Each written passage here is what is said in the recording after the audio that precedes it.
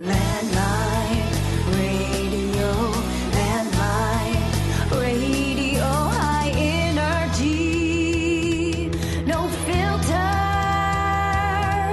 Oh yeah. Okay, folks, we're back. I'm extremely excited to be joined here by the former Chief Justice, Walter Carpenetti. Hello, Mr. Chief Justice. Good morning. I'm very happy to be doing this is my first podcast with a judge or former judge, I think. Well, I'll try to not mess things up too much so that the way is open for others. No pressure. No pressure. Okay, got it. So I actually met you. You were at the Skits this weekend, and we were chatting, and you've read my website. So I said, I'd love to do a podcast with you, and you agreed, and here we are. I did agree, although I saw Nancy Mead there at the after party and checked with her, and she gave you a seal of approval. So and her and I did one too about a month and a half ago, and right, it was pretty good. I should clarify, I was at the after party for the Skits because the new JAC, the new Juneau Arts and Culture Center, had a booth there, and I was, taking care of that. I only saw a couple of minutes of the Skits when I got there a little early. Okay, so caught the end. I'm sorry I missed them. They're pretty funny, but the band was really good, and the band was terrific. And I would have gone to the Skits if I could have, but it was a symphony night. My wife's on the board, so. Nice. I enjoy the Anchorage Symphony quite a bit when I'm back. Just too much going on in Juneau. A lot happening here. I got to say, your house, you have a very awesome view of the water here in Juneau. You've been here for a long time in this? We bought it in 1975. It was a miner's cabin, and when children started arriving, we were put into a position of either leaving or making it bigger. So we went down, we went up, we expanded every which way we could. So I noticed the half basketball court when I walked in. It's a pride and joy, I will say. Very fun. So I want to talk a little bit about your background, your legal background, and then coming to Alaska. And then we'll talk about becoming a judge. So I was reading about you. You're from San Francisco. I am. And your father was a judge. He was. He was on the Superior Court there. So, and then you obviously became a lawyer. And I guess your brother was a lawyer too, right? My brother practiced law for a number of years. And actually, we came to Alaska in 1970. I had a clerkship with Justice Diamond of the Alaska Supreme Court. My wife and I came in. We really intended just to stay for a year. We'd just gotten married. It was kind of like, extended honeymoon kind of thing. And I remember thinking, well, how bad could it be? And we both fell in love with the place. And she wanted to go to law school. There's no law school here. So she went back to San Francisco in 71. I went up to Fairbanks and did some work with Justice Rabinowitz. Oh, really? Wow. Yeah, he was very kind. And I kind of an legal icon here in the state. Huh? Oh, yes, an unbelievable human being and an incredible judge. Any event, the 3 years that Annie was in law school, I spent about half the time up here and half the time down there. One of the things I did was open a law office with my brother, and so we practiced together for a couple of years. And then when she finished law school, we came back up. So did I read your dad came and worked with you guys for a while? Yeah. We started off as Carpenetti and Carpenetti. My dad joined us, so it was Carpenetti, Carpenetti, and Carpenetti. We offered for my wife to join, to get 4 in there, and she basically said, I think I can do better than that. Carpenetti. Yeah, it was kind of a joke. But in any event, as soon as she finished, she took the California bar just as a kind of insurance, but we came back up in the fall of 74 then and have been here ever since. And she had also, I had heard from some people, worked in the legislative branch, or? Yeah, she worked for the Legislative Affairs Agency for a couple of years, or a few years, and she really liked it. But then she got into prosecution, and I'd been in the Public Defender Agency. I left that, and as soon as I left that, she went in and was an assistant DA and prosecuted cases for a few years. And then I went on the Superior Court, and that put her in the awkward position of not.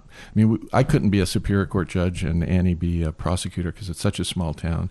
There's no way that there wouldn't have been conflicts just every day. So she was the one that sacrificed her career and stayed with the Department of Law, but got out of active prosecution, went and worked for the Department of Law, doing things that didn't take her into court every day.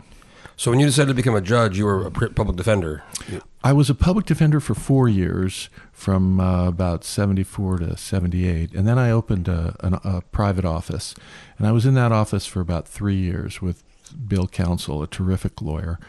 And then I applied for the bench. I hadn't thought about applying that early, but there were two judges in town, Alan Compton, two Superior Court judges. Alan Compton was on the Superior Court, and Thomas Stewart.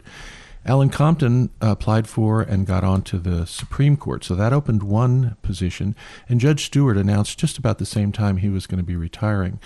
So there were two positions coming open at pretty much the same time, or close in time to each other, and I thought, it's really a little early for me, but if I don't apply now, it'll be another 15 years probably. And so I threw my hat in the ring, and I was appointed by Governor Hammond to one of those positions. Actually, the second one. I applied. How many people? Was it a lot of people applying? Or I don't remember now. I think it was about 7 or 8 probably, and 3 or 4 names went to the governor, and he appointed Rod Pegues, who was an assistant attorney general. And then, as I said, just a few months later, the other position came open. I applied again, and that time I was appointed. It's kind of an interesting story. When I went in for the appointment with the governor the first time, Governor Hammond looked at me and he said, "If I don't appoint you to this, are you going to apply the next time?" And I said, "Oh, that's the one question I was hoping you weren't going to ask me, because it might not be appreciated, but it's a difficult process to apply, especially if you're in a small private practice like I was. You put your life on hold for about 6 months. For the Judicial Council, it really examines everything The about you, Judicial right? Council just really examines things carefully, and it's about a 5 or 6 month process. So if you're in private practice, do you take cases? What do you tell your clients? Do you take new cases? It's a hard thing to do. That's a good point, yeah, because a case could last a year, years, right? Sometimes. Sure, cases go on, and clients want somebody who's focusing on their case and working on it and not thinking about leaving. So what happens when you get appointed? You have to just kind of they close the practice, or they Well, it, or it depends on the kind of practice you're in. If you're in a large firm, it probably is a relatively easy thing to deal with. Other partners of yours or other associates pick up the cases. If you're in a small firm like I was, it was myself and another partner, and at that point we had one associate working with us. It takes some time to find people to take your cases. My partner took many of them, and others I had to find lawyers. So I was appointed in October 15th. It took me about 2.5 months to clear everything up, and then I was actually sworn in early January. Did you know Governor Hammond, or did you? I mean, No. I knew who he was. You didn't have like a relationship with him or knew him? No. Wow. So you got called into it was like a one-on-one type meeting, or? Yeah. He was very careful about judicial appointments. I think he correctly believed that, the governor's term is 4 or 8 years. A governor who appoints a judge, that judge can be on the bench. I was on the bench collectively for 32 years. So he regarded it as an important part of what he did. Maybe just real quick, we'll talk about, kind of fast forward to current day. There was just a situation where the Governor Dunleavy didn't appoint one of the Superior Court judges in Palmer. And there's the Constitution says the council chooses and sends the names over. And then the statute says 45 days, and he hasn't chosen yet. And I don't think that's happened before. I mean, there's been some governors in the past. I think Hickel and Murkowski had expressed frustration with some of the names, but I guess, have you been watching that, or? I have been. It's of concern to people like myself, and when I say like myself, I was in the system for a long time, and then shortly after I retired, there was an attempt to amend the Constitution with regard to judicial selection, which I thought was a bad idea. And a group of us went down and testified against it and whatnot. And at the end of that session, the proposal didn't pass, but it came very close to getting through the Senate. And we thought, this will come up again. We should organize. So we organized a 501c4 nonprofit entitled Justice for Politics. Yep. Justice Not Politics Alaska. And so when I say people like myself, people that have been looking at this, and it was a little worrisome that the governor didn't make that appointment. As I understand it, he, after meeting with the Chief Justice, agreed that the Constitution's very clear that the council nominates and the governor shall appoint from among those names. So hopefully that problem has been resolved. I don't know what to say about the timing issue. Probably shouldn't say anything, because that may go further, and I don't want to step into something that's outside of my experience. There has been an effort over the years, and even today there's some folks that want to see judges elected. Like other states, where I'm from, New Mexico, I think we elect judges. Other states elect judges. And we do it a lot differently because of kind of the Constitution and our history of when they made the state. And it seems to me it just it seems like such a bad idea to elect judges because all of a sudden you go into the political kind of realm, and other states have had there's been a lot of stories of corruption and donations or certain decisions get made. Right. And your group is really trying to prevent electing judges, right? What we're trying to do is keep the system that we have now because we think that it is really the gold standard in judicial selection and judicial retention. We have elections, but they're retention elections. In other words, the process starts when there's an opening. People have to apply for it. You fill out a very long, detailed application form that goes into your educational background, goes into what you've been doing, where you've been practicing. It asks for credit information. It asks for, hopefully this is short, criminal information. In other words, they find everything out that they can.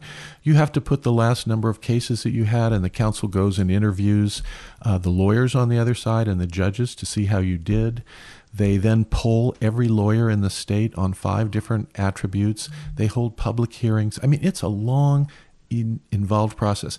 And then the counsel's job is to pick the best candidates from among the group that applies and to send those to the governor. And then the governor chooses from among those candidates. And then the people weigh in at the first general election that's at least 3 years after the appointment.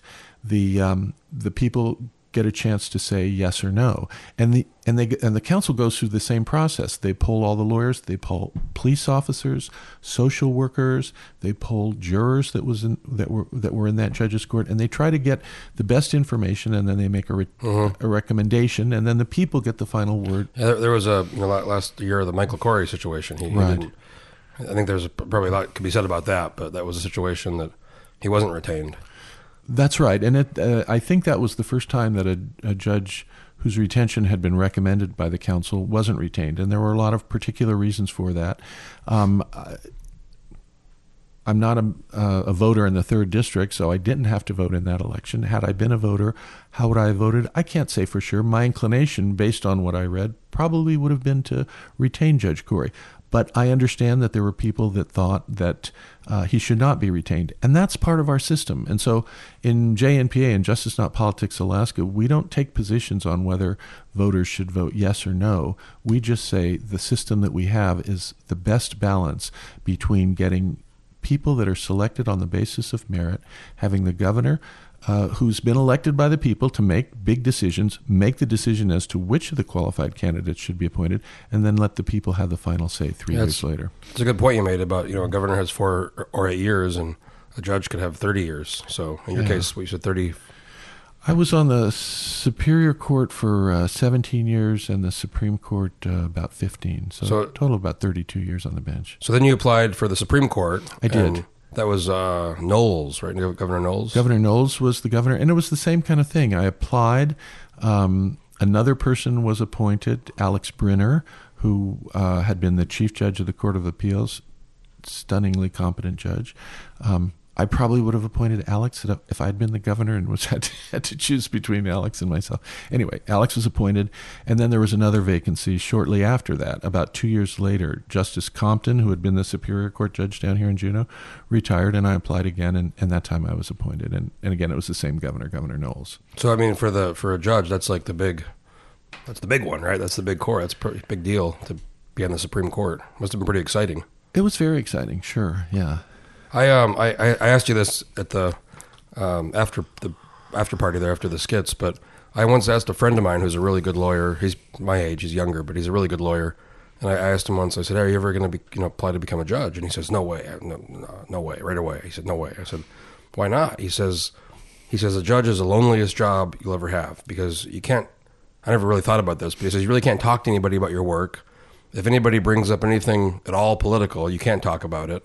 And he says you end up hanging out with a lot of just kind of judge people because you really can't, be in the dinner party and start talking about, what's going on with this issue or Trump or the governor or the legislature. Is that true? Is that kind of accurate?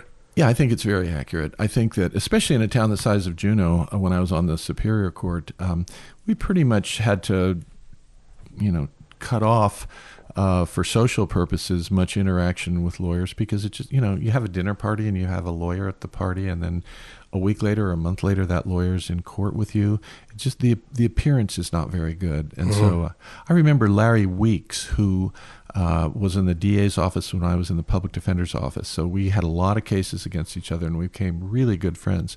Larry came on the bench about 9 years after I did, but I remember him saying early on in the process how there's just a whole lot of things you can't do that you had done before because it makes it look like you might be favoring one side or the other when a case gets in front of you.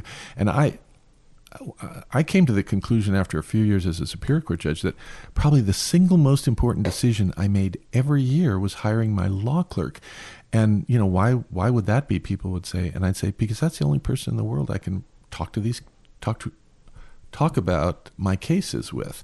That's the person that comes in the room and we just go through it and we do the research, and I challenge and he or she challenges me. I can't have that kind of discussion with anybody. I'd be a real bad judge because I'm chatty.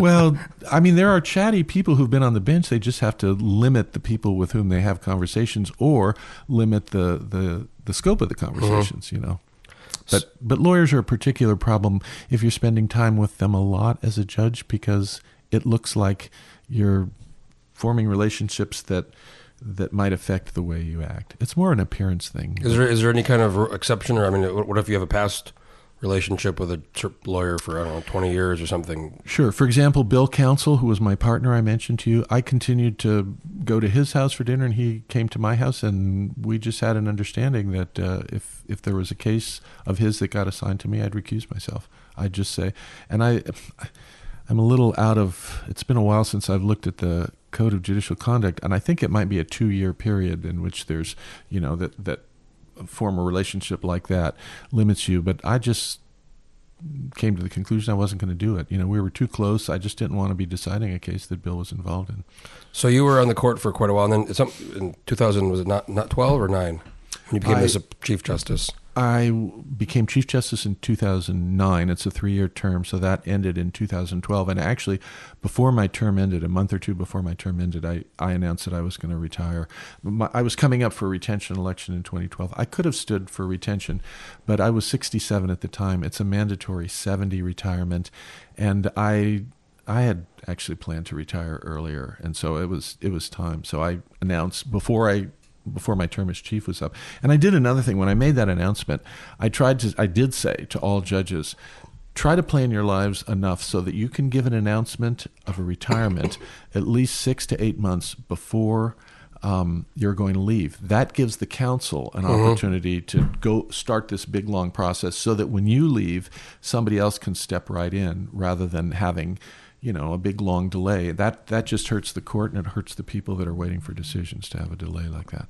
So when you were the Chief Justice, every year they have the State of the Judiciary. Yeah. And the Chief Justice, they just had one there a few months back with Chief Justice Bolger.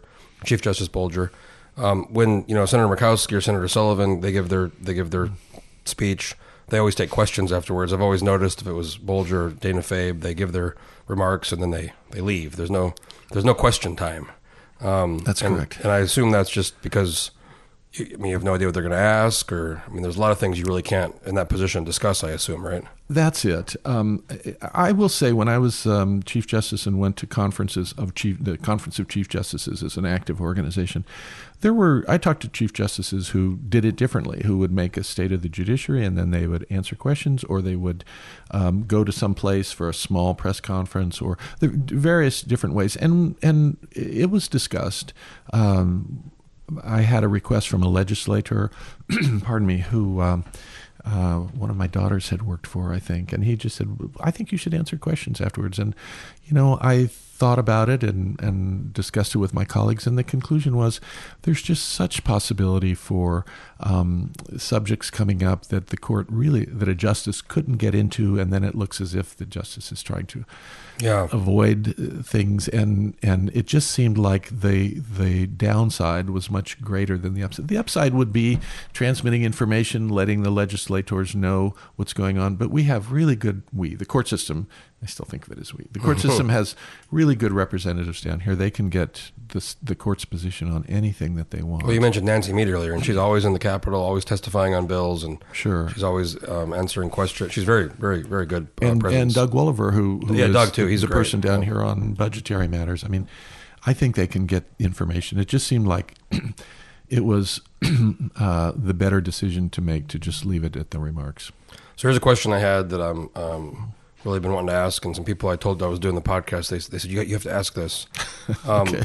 So when you guys... Why am I getting nervous? I know. When you guys make a decision, when the court makes a decision, there's 5 justices, right? So, right. Can you talk a little bit about how that... is it the Chief Justice? Does he have more, or she has more way? Is it the person who's writing the dissent? Is it 5 equal votes? Do you guys talk out? Do you lobby each other? How does that work when you're making a decision? Sure. Great question.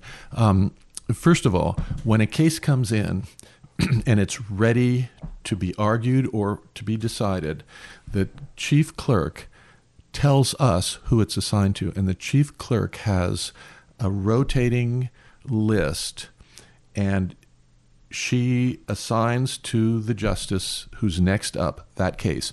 We have no knowledge of that, and in fact, I think she has multiple lists: one for civil cases, one for criminal petitions, one for various categories. So the justices get cases in a random order that's taken care of by someone else.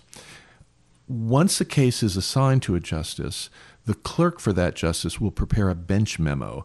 Will read everything, the record and the excerpt of record and the briefs, and then prepare a memo that goes not only to that clerk's justice, but to all of them. Okay, so everybody has the same analysis. Now, an individual justice could ask his or her own clerk to prepare something, but typically I don't think that's done. But in any event, you walk into the argument or you walk into the conference if the attorneys have given up argument and just said decide it on your own, with the knowledge of who the case has been assigned to and with the same factual and legal analysis in front of you.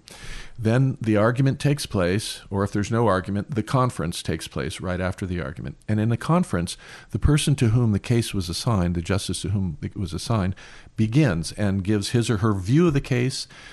Takes usually 10, 12, maybe 15 minutes, maybe less if it's a simple case, and says, this is how I recommend we decide it.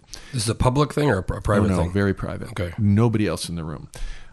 Then the most junior justice gives his or her view of the case, and they go around the table in order, unless somebody disagrees with that recommendation, and then the sense is that you should say, well, I disagree with it, and say why. And then once everybody's had a chance to be heard, you know what the outcome's going to be because you can count the votes. It's 5-0 or 4-1. Okay. If the person to whom the case was assigned originally has the majority with him or her, in other words, has 2 others, then the case stays with that person. If, however, the consensus is not to do what that person, what that justice recommended, then the senior justice in the new majority decides who it should be written by, who the opinion should be written by, and you go from there.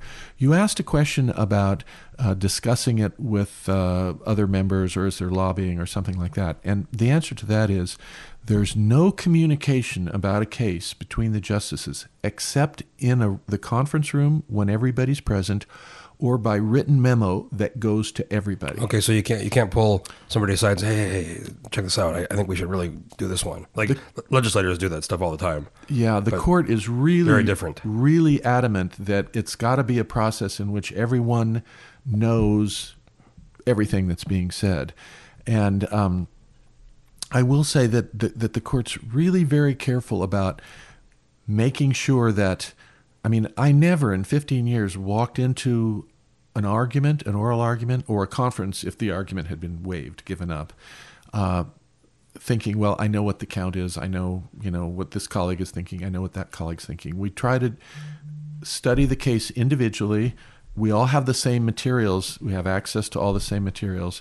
And then when you're in the conference, that's when people state their positions, other people state their positions. We find out what the majority is, and we find out who's going to be writing the opinion. Now that starts a process in which minds can change. I mean, you can have a case in which the court is going one way, and then a draft circulates, and again, it goes to everybody, and somebody may have a problem with it. Somebody may say, at the conference I felt this, but now that I've had a chance to see how it writes up, it's not convincing to me. I've started to think this way.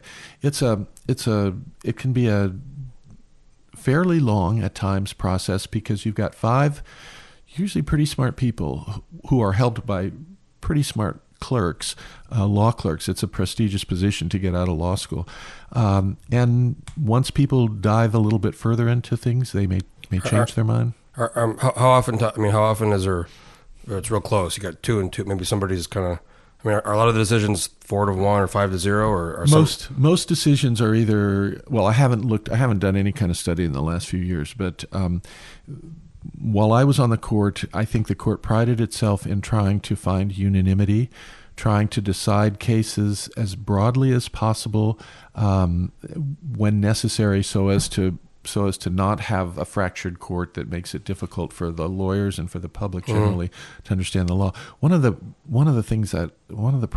biggest problems that I had with the U.S. Supreme Court is that, you've got 9 people, you often have 4 or 5 opinions, and those 4 or 5 opinions are split different ways on different issues. Sometimes it's virtually impossible to find out what the holding of the case is, what it actually says in terms of what the law is, because there might be 3 or 4 points in the case, 3 or 4 issues, and they come out differently on each one in shifting majorities. I think it makes it real difficult for the country as a whole, and it makes it difficult for lawyers and people. I mean, some of these big decisions are 5-4. Well, 5-4 isn't, that too, but 5-4 at least is understandable if you have a majority and a minority and a dissent. But sometimes there's 5 or 6 people that are writing decisions, and they concur with one person in part, and then they disagree with another person. Do you see what I'm saying? Yeah. We really tried hard to decide. I use the term decide the case broadly. I guess what I should have said was decide the case as narrowly as possible, where we could all say this is a deciding issue in this case. It's enough to get it resolved, and we can speak as one voice. So somebody told me that, I don't really, not a court expert, but somebody had said that a lot of the cases the Supreme Court handles are, like child or divorce, or petition, like because domestic. Because in the state, I guess you can appeal to the Supreme Court directly, or is that kind of maybe I'm wrong on that? But no, you're exactly right, and it's something that a lot of people don't understand. We have a court of appeals in this case, and it's called the Court of Appeals, but it only hears criminal cases. So other cases from the Superior Court, the trial court of general jurisdiction, go directly to the Supreme Court. For example, domestic cases generally, divorces, dissolutions, child custody disputes, division of property disputes, those go directly to the Supreme Court. And at the time I left, which was the end of 2012, beginning of 2013, I think that domestic cases as a whole, all of those categories, totaled around 40% of the cases. That's when I heard that, that's fascinating, because you think Supreme Court, and you think, you kind of think the most important kind of the really big ones. Sure. And you don't think about, like domestic or family or, cases whatever cases. With general jurisdiction. Right. And it's not that way. And I will say one thing, and I'm sure you didn't mean it this way. To the people that are involved, those domestic cases are really, really important. Right. Cases. I guess what I meant was the hugest implications on society, exactly. or So the like Supreme the permanent Court, fund, case was the big. Sure, and giant constitutional issues.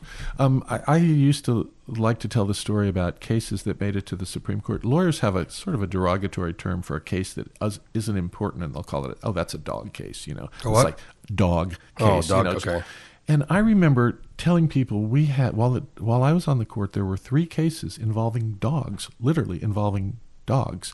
A Dillingham ordinance about putting a dog down after it had bit somebody, and whether the dog got a second bite. And anyway, 3 different cases, and every one of them involved a constitutional issue having to do with notice and whether a person's property right in the dog, I guess, had been violated by a failure to give notice of the ordinance involved. And so even cases that you would think, oh, that's kind of minor, that should be handled in a lower court Yeah. and never get anywhere further, made it to the Supreme Court because they had issues that needed to be resolved and that the Supreme Court resolved. It's not all giant oil cases and giant social issues, like abortion or gay marriage. I mean, the majority of the cases are cases that work their way up from the superior courts, and the superior courts handle a broad spectrum of cases.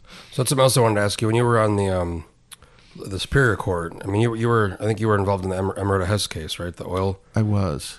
So that was the oil tax. Was it taxes or kind of? It was a dispute about whether the oil companies were accurately paying the royalties to the state that the basic lease between the state and all the oil companies required them to pay. And it was a 2 or 3 page lease, and it generated litigation that went on forever. Actually, Amerada Hess began when oil started flowing in 1977. I was assigned that case in, I think, 1984. I started judging in 82. It had actually laid dormant after Judge Compton made some decisions. And I got it in 1984, and I was just kind of astounded at how big it was and how long it had been going on. And I went to Reno Judge School to take a special course in handling large cases. And one of the things I learned there was don't let the parties set the pace of the litigation. And so I called everybody in and I said, we're going to have monthly meetings on this case. I optimistically called them progress meetings. And, lawyers came in from kind of all over the world and really tried to push it. And to give you an idea of the scope of that case, it was 1992 before we got the oil phase resolved. 15 years since the... Well, I had it from 84 to 92, and then it was 1995 before the gas phase was resolved, and it involved the transfer of hundreds of millions of dollars in settlement. Both cases settled. Both cases settled on the first day of jury trial. We had called in like 300 people, and we were starting the process, and the last of the big three, which was Exxon in both cases, announced that they and the state had settled.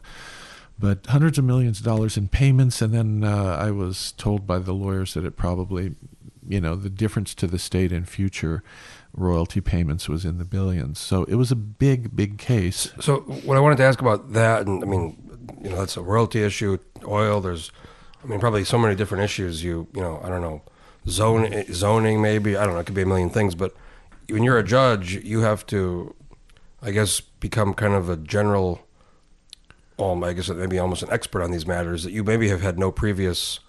How many different topics could come up to you that you've never even maybe thought about maybe or Sure. studied, and I guess you just have to. I assume you have to just rely on the lawyers, and you have to probably read a lot and really become kind of an expert on something that you've maybe never really thought about before. Yeah, that's a great question. A superior court judge really has to be a generalist because, especially in a town like Juneau, where you don't specialize at all. You get everything. You get criminal cases, you get civil cases of all types, children's cases, and there are lots of areas that you just haven't had any experience in. So I think it's really important to have a great law clerk. Remember, I talked about that's a really important decision you make. And it's important to study as much as you can, read the briefs, and it's really important to ask the lawyers a lot of questions, sort of challenge them in court. But there were some areas that, I just found terribly difficult. Like what's the, maybe, does something come to mind, the strangest or the oddest kind of? Laws having to do with probate and, people dying without a will, people having a will. It's a fairly arcane area, and I hadn't practiced it. When I went into private practice with Bill Counsel, we thought, we should do trusts and estates, we should do wills. And I remember traveling down to Ketchikan for about a 3-day continuing legal education. And about 2 days into it, I called him and I said, I am so far behind. I'm not sure this is something we ought to get into, because I hadn't taken trusts and estates in in law school, hadn't been interested in it. And even at that point, 4 years out of law school or 5 years out of law school, I thought this is an area that's going to be really tough for me. I could, as a lawyer, decide I'm just not going to take these cases. I will find a good lawyer in town and refer people that come in with those questions. But as a judge, as a judge, you can't do that. So there's a lot of steep learning curves. There's no question about that. So what was, have you ever, when you were in the Superior Court, have you ever had a case decided somebody was upset about and kind of came up to you in the street, or has that ever happened? Or I was really pretty lucky. There was a criminal case that I was involved with, sort of tangentially. This fella had a lot of problems. I sentenced him in one area, and then, I don't know, a year or two later, I got a call from the jail saying that he'd been in trouble in the jail and he was making threats, and one of the persons he made threats against, or maybe the principal one, was me. There wasn't too much to do. I mean, our name and telephone number and address has been in the phone book kind of forever, and it's a small town. I had another fellow that I made a decision in a hotly contested child custody case, and both parents were pretty disturbed, and it was sort of a no-win call in the decision, and I ruled against the father, and he stood outside my office across the street, kitty corner on 4th and Main there, with sort of his arms upheld and looking up at my window, sometimes for hours at a time. Ooh. It was a little scary. And one night I was working late. It was before there was any security in the court building. Have a guest. Yeah. Can we hold for a sec, Mari? I'm doing a... Hi. Are you okay? Hello. Sure. Got the kids coming in. Talking about the guy outside the... It was about 7 or 7:30, and all of a sudden my door burst open. By the way, you called that. You said somebody might come in. I did. During the podcast. You called that. Just for the record, I wanted to put a note saying quiet, recording going on. And I said maybe that'll be good for the podcast. Give us some real... I'm so embarrassed. Real talk. Anyway, and he came bursting in, and he had a bag, and he was reaching into it while he was saying, "Carbonetti, I've got something for you." In the court? In the court? No, it was in my office. It was back late at night. Oh my gosh! And it was before there was any security at all, even in the back. You could just walk in anywhere in the court building in those days. This was in the 80s, maybe early 90s.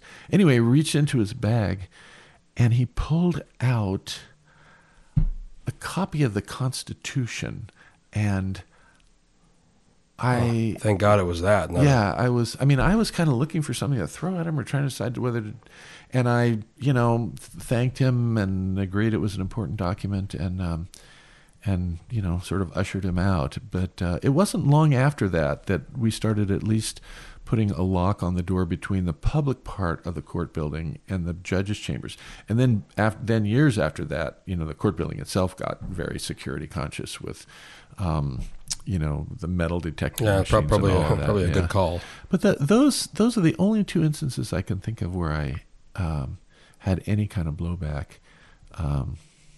So when your kids just came in, you mentioned, we talked earlier, your dad was a judge. He was. Didn't you say, people used to always say, "Hey, are you Judge Carpenetti's kid?" Or yeah, when I was practicing for a couple of years here while Annie was in law school and I was practicing somewhat in San Francisco, virtually every deposition I went to or, court proceeding, when you'd have some contact with the other attorney, especially at the beginning of it, so many times I was asked, even when I was in the East Bay, I remember a deposition I was doing in Oakland one time, and the other lawyer said, "Say, are you related to Judge Carpenetti in San Francisco?" So yeah, that happened a lot.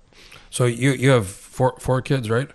We do. So did some of them become lawyers too, or? Yeah, our oldest, Chris, went to law school and went out to Bethel and practiced as an assistant DA out there for almost 8 years. And then our next oldest, Mari, who just burst in, went to law school. After she did some other things with it, she went to law school and she was a prosecutor out in Dillingham. And then she came down to Juneau, was in private practice for a while, and then went to the Attorney General's office. And she's now the OPA, Office of Public Advocacy. All right, lawyer. that's kind of like the public defender cases go there if there's a conflict. Yeah, conflicts. Right. She's just started with OPA. Before that, she was in the prosecution or working for the state. And then our second daughter, Leah, went to law school, and worked for a firm up in Anchorage, mainly doing native law. Wow, a lot of lawyers. Yeah, 3 out of 4. I accuse our children of having a lack of imagination since both their mother and father are lawyers. But until Mari started with OPA, all of my kids had followed their mother's career more. She was in the prosecution side. I was on the defense side when I started in the public defenders, and so I have to admit they followed their mother more than they followed their father.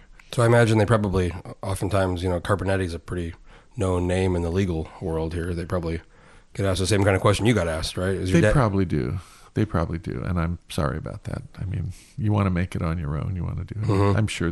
I'm sure they all are doing that. Well, this has been a great podcast. I love chatting with you. We're almost at 40 minutes. When it's somebody like really interesting, you could do it for hours. Well, thank you. With somebody like you, and you're still doing the Justice, not Justice, not politics, Alaska. Yeah, I am. One thing we've really come to conclude in doing our work, trying to keep the Constitution the way it is with regard to Article 4, the judiciary article, is there's a lot of people that don't really understand the justice system too well. For example, checks and balances, the idea that there's 3 separate branches of government, and each one has its area in which it gets to make decisions.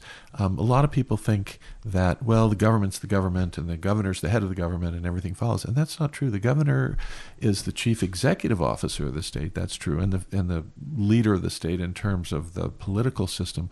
But the legislature is a second and separate branch of government that has its own prerogatives. The legislature passes the budget. The governor has veto power, but the legislature the legislature passes all of our laws. And then finally, the judiciary, interprets those laws and hopefully carries them out. But also, when it comes to constitutional issues, has the ultimate authority to determining what the Constitution says and what it means. And so I think it's important because the courts, for example, really protect people's rights. And there are times when a majority of the people might want a certain result to be reached. And they say, well, we're the majority and this is a democracy, so the majority rules. And that's usually the case. But there are some instances, for example, constitutional disputes, where the rights of the minority have to be protected, even against what a majority might want. And that's where courts come in, as well as enforcing the laws and carrying there's them out. that kind of famous picture, that cartoon where it's like, 4 wolves and a sheep, and it's like, we're going to vote on what's for dinner. Right, exactly. And sometimes it's difficult, and sometimes courts make unpopular decisions. And sometimes politicians feel, well, I don't like that decision. Let's change the judges, or let's change the way it's done. And that's really dangerous. Do you feel, there is a sentiment from some lawmakers or legislators or, political figures, you hear like the activist judge type comment, or the courts are out of control. And you seem to hear that kind of more, I feel like more often now you start to hear that kind of animosity towards the court from certain political figures. You do, and I would say this. I think to say that a judge is an activist judge has absolutely no meaning. What the persons who use it usually mean is the judge did something that I think is wrong. It took power away from the legislature. And I understand that complaint, but judges that would be, decisions that might be called liberal, do that no more and no less than decisions that might be called conservative. In the 1930s, the Supreme Court was striking down legislation right and left. In other words, they were saying that what the Congress had decided and the president had signed into law was unconstitutional. All of those decisions were very conservative. They struck down labor laws. They struck down all kinds of laws that the Congress had passed and the president had signed that they didn't like, and they found a constitutional basis to do that. And so to say a judge is activist is really nothing more than saying, I disagree with that decision. I don't like their decision, yeah. I don't like that decision. And I think it's a term that has really lost all useful meaning. Well, I think you're totally right about the understanding of our government, or civics. When I was a kid, I very vividly remember, you have the little demonstration, the bill, and it goes through the House and the Senate, and then Right. the president signs it or does, he vetoes it, or it goes back for the 2/3 override, or Sure. and then it goes to the court. You kind of always had that. I think my parents were very good about teaching me that too, but I do think there's so many people who just really don't have really any understanding of the system, and it's probably a big discussion about why that is in society, but I think it's paramount people really understand they're voting, they're electing folks, they're going to making decisions, and I don't know. I think it is a big problem. It is one of the things that Justice Not Politics Alaska discovered in doing our work trying to defend the constitutional system is that a lot of our fellow citizens don't really have a good understanding of it. So we formed another JNPA Civics Education Fund, and this is a 501c3. And what we're trying to do is get out into the schools and into the great. groups, public education or just public groups, Toastmasters, Rotary, Chambers of Commerce, and say, let's take a look at how this system works and what we can do to make it better, but also understand what the basis is that's been so successful as a democracy for over 200 years. And it just involves limits. It involves judicial independence to make decisions that the Constitution requires. It involves the legislature having its proper role and the governor as well. Okay, so last question Sure. based on the previous topic of kind of some folks get mad at the court. When you're a judge, you have to follow the law. That's the way it works. Do you ever? I'm sure you've come across, or other people. Do you ever come across a law or something that maybe really conflicts with what you actually believe, or what you? I mean, that must be a problem, right? It is. Well, to answer your question, yes. I think I once said in public that there wasn't a day when I was a Superior Court judge that I didn't have to make probably at least one decision that I did not agree with, that I would not have done that way, but for the fact that the law said do it this way. An easy example might have been bail decisions. There were some portions of the bail law that seemed overly restrictive to me. There were some portions of the bail law, well, I'll leave it at that. Sentencing. There were lots of instances where I thought the mandatory sentences were too high, they were harmful. There were times when I thought they were too low, or that the interpretations that came down were too low. But that's the way the system works. Mm-hmm. The legislature gets to say what the law is. The judge has to carry it out, unless he or she can honestly come to the conclusion that the law itself violates the Constitution, and then that's ultimately a matter for the Supreme Court. That didn't happen very often.